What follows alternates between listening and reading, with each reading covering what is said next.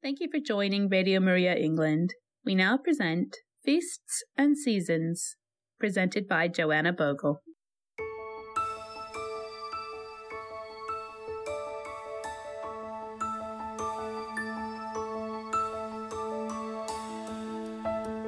Hello, this is Joanna Bogle talking about Feasts and Seasons on Radio Maria.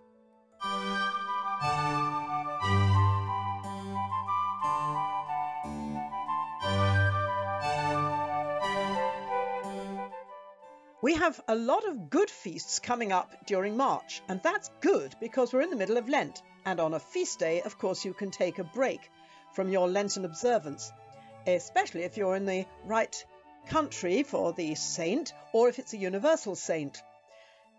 No Irish person needs to be told about St. Patrick on March the 17th, and probably most Catholics will know something about St. Joseph on March the 19th.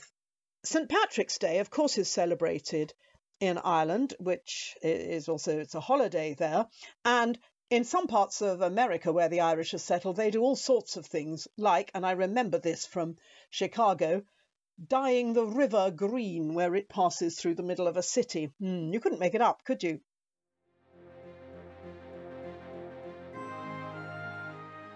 Everyone will tell you that St. Patrick was a Welshman. It's much more accurate to say that he was living on the furthest western coast of the Roman Empire. The point is, he was facing out towards Ireland as he was growing up. Beyond the seas, Hibernia was not a Christian land at all.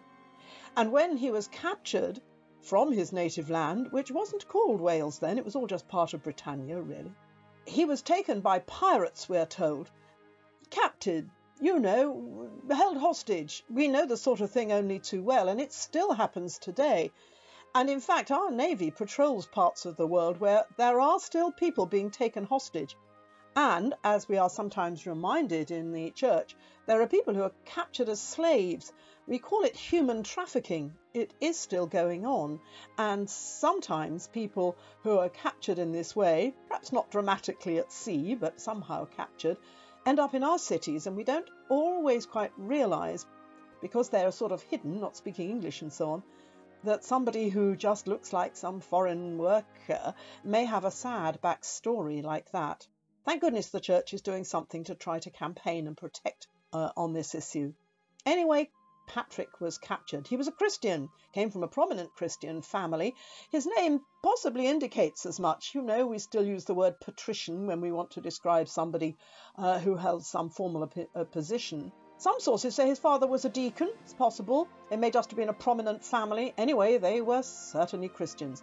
And when he was captured, he had to work as effectively slave labour in Ireland. But he wanted to bring these people the good news of Christ.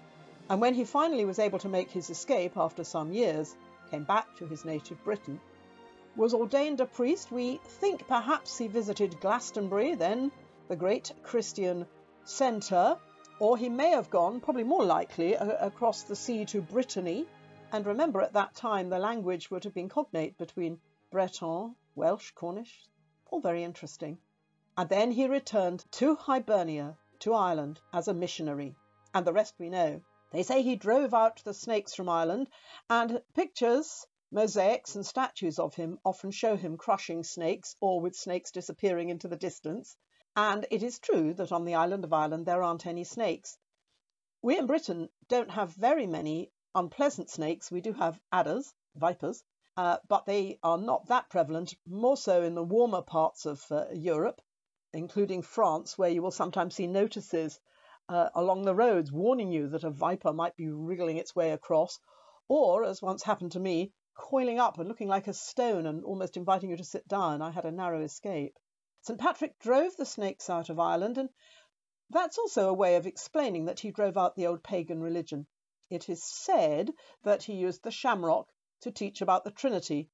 Well, if he did, it's not a very effective way of teaching. It's got something going for it, but I was warned as a catechist that it can only confuse people, sort of three gods. Better really to get three candles and merge them into one flame. There is one God. There is one God. Father, Son and Holy Spirit. Anyway, celebrate St. Patrick's Day. Traditional dish? Boiled bacon and cabbage, with lots of potatoes, of course. And I don't need to talk about all the Irish traditions of Irish dancing and so on.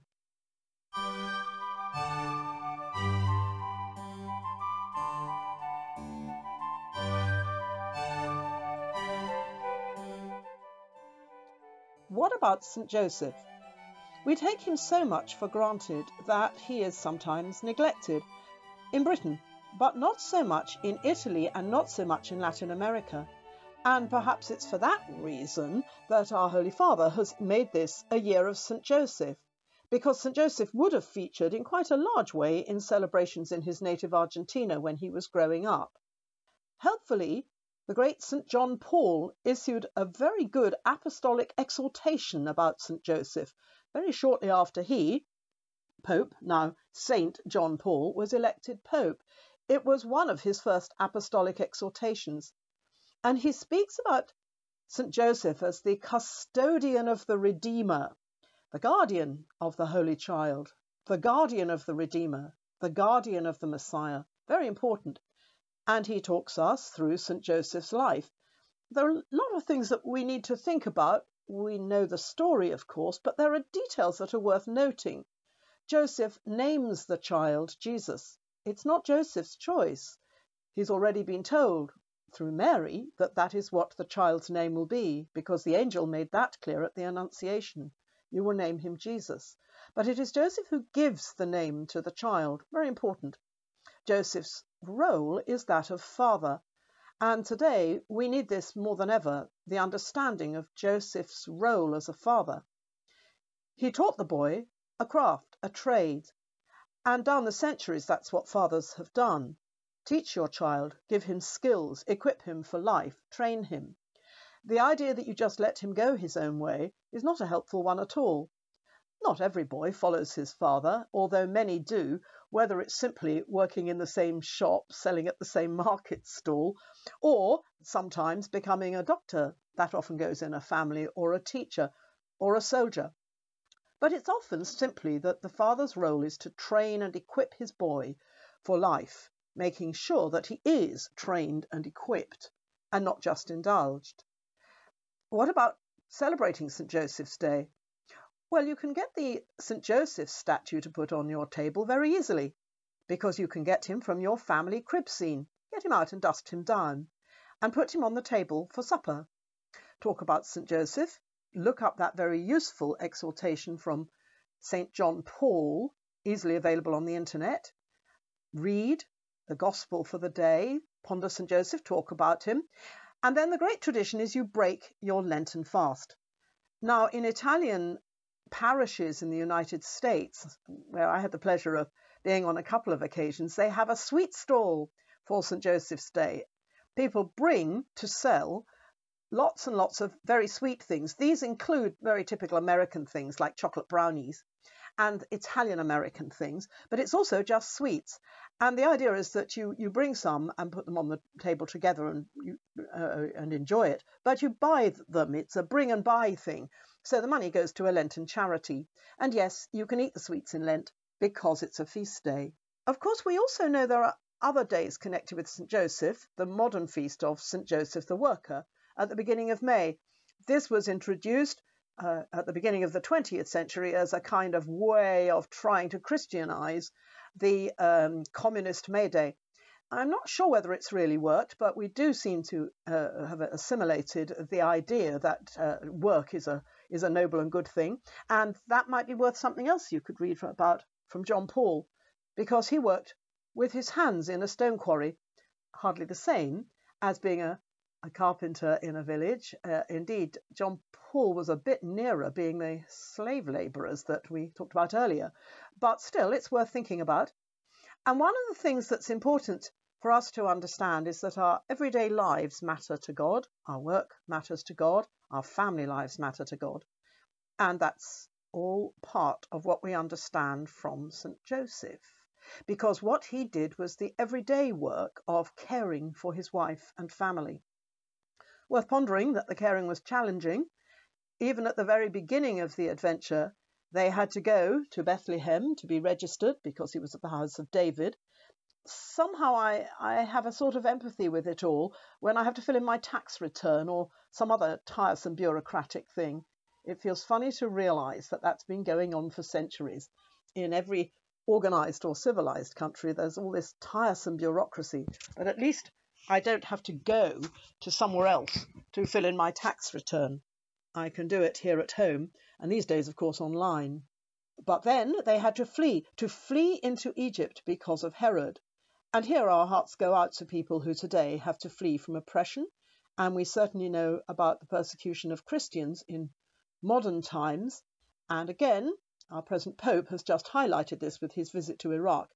Very powerful to see him celebrating Mass amid the ruins and the joyful, joyful Christians who have managed to return in small but significant numbers and were so vindicated by his presence. So there is something here about helping refugees, and there's something about the persecution of Christians and helping Catholic charities that do that. I've been involved, as so many listeners probably have, with aid to the church in need. And I remember, my memories go back to the days of persecution of the church in the communist-dominated USSR and Eastern Europe. Savage persecution. I remember standing outside the Soviet embassy shouting, "Free your Christian prisoners," and the wretched officials pretending they didn't know what we were talking about. When we used the word gulag, they were embarrassed. So we think of St. Joseph, custodian of the Holy Child, taking care of Mary and the baby fleeing into Egypt. There's a legend that Mary, rinsing out their clothes, and especially her veil, hung them to dry on a rosemary bush, and that's why it flowers with those little flowers. Yes, in the springtime every year. Around St. Joseph's Day, in fact, in March. Think of that when you see a rosemary bush. And use the sprigs of rosemary to scent the drawers and cupboards. It is said to keep moths away. So we think of Joseph taking the massive responsibility of shepherding his family there and then back home. You're not meant to settle where you have to flee. You get back home. And they settled once again in their hometown of Nazareth. And here he taught his foster son the trade. So let's pray to St. Joseph for our families and for fathers in particular.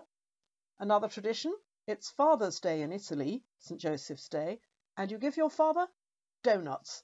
Well, they're not quite like British donuts, but they are a lovely sugary cake, fried, if you like, in fat and tossed in sugar. So they are basically donuts, and that's the traditional thing for St. Joseph's Day.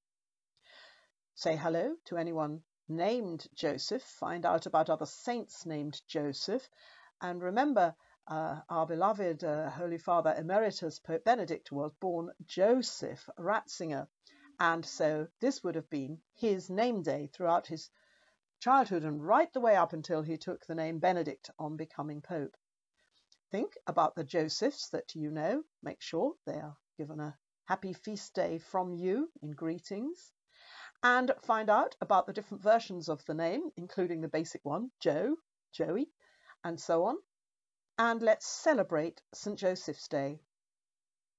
And then Lent continues. We take a break on the Sundays of Lent. Lent is 40 days long, but only if you miss out the Sundays. Every Sunday is a little resurrection day. And we get to Palm Sunday and then the drama of Holy Week.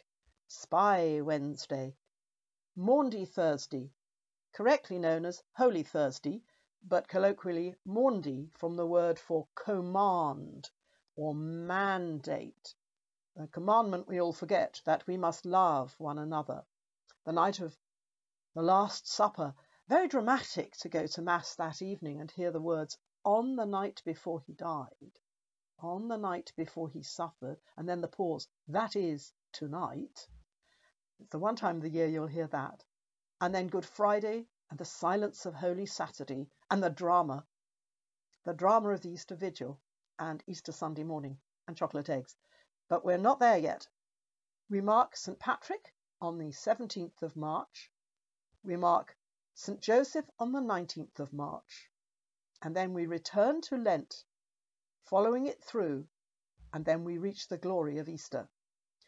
We've also got the Annunciation, and you'll be hearing about that in my next broadcast. I'm Joanna Bogle for Radio Maria.